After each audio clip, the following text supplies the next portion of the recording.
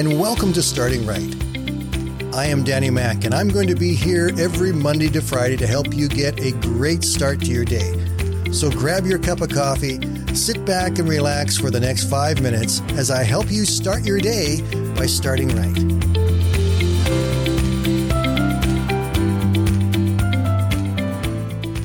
I once saw a Charlie Brown comic strip with Linus seated there with a very troubled look on his face. His security blanket was over his shoulder, his thumb was in his mouth, and he turned to Lucy and he said, "Why are you always so anxious and criticizing me?" Her response, "I just think I have a knack for seeing other people's faults." "What about your own faults?" Linus asked. Without any kind of hesitation at all, Lucy replied, "I have a knack for overlooking them." Criticism is one of those things that most people don't really like. The only time you might accept it is if it's truly meant as constructive criticism, where someone comes and helps you through a problem or an area where you need some help, and they come and they help you to do it right. And that kind of constructive criticism, many people are okay with, and sometimes even grateful for. But the kind of criticism we're talking about today is not that kind of criticism. What we're talking about today is the kind that is more attacking, that's more picking, that's more destroying. And that kind is not fun.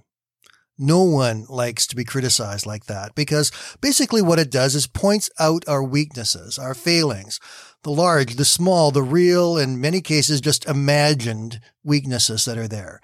And it cuts deep into us.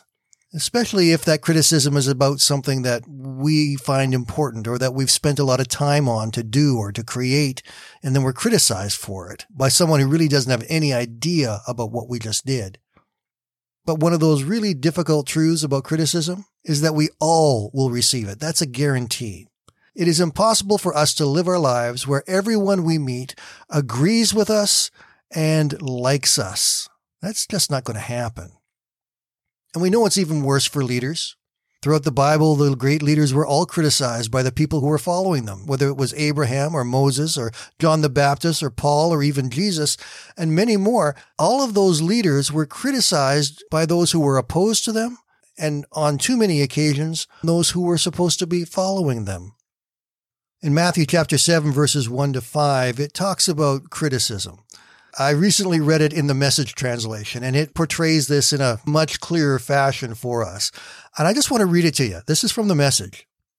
Don't pick on people, jump on their failures, criticize their faults, unless, of course, you want the same treatment. That critical spirit has a way of boomeranging. It's easy to see a smudge on your neighbor's face and be oblivious to the ugly sneer on your own. Do you have the nerve to say, "Let me wash your face for you," when your own face is distorted by contempt?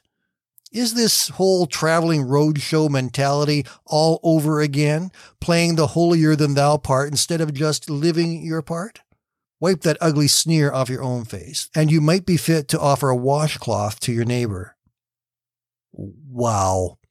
There's a modern English translation that will catch your attention. So the Bible teaches us very clearly that we are not to be criticizers who tear down. Ephesians 4:29 says, "Let everything you say be good and helpful, so that your words will be an encouragement to those who hear them." God wants us to be encouragers, to lift people up, not to tear them down.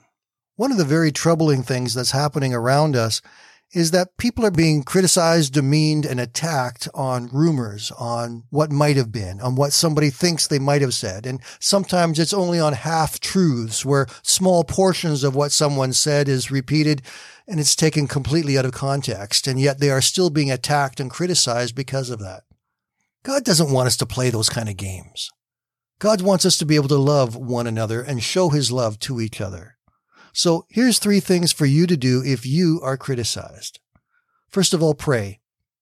Remember that you need to talk to God about what is being said to you and about you, and give it to him. It's not something that we can carry. He will carry it for us. Let him begin to work it out. Secondly, remember that we are all sinners, and if we are criticized for something and it's a legitimate criticism, well, that just means that we're not perfect. And we have to be honest with ourselves and accept that fact that we are not perfect. And sometimes we will make mistakes, and sometimes we deserve legitimate criticism. Thirdly, if you have made a mistake or you've committed a sin, humbly confess it before God and to anybody that you have injured or offended. And when we confess our sins before God, He comes and He lifts us up above the criticism and above the sin and gives us the freedom and the peace that we need and allows us to be people, again, of light and hope and peace. Have a great day, my friends. We'll talk again tomorrow.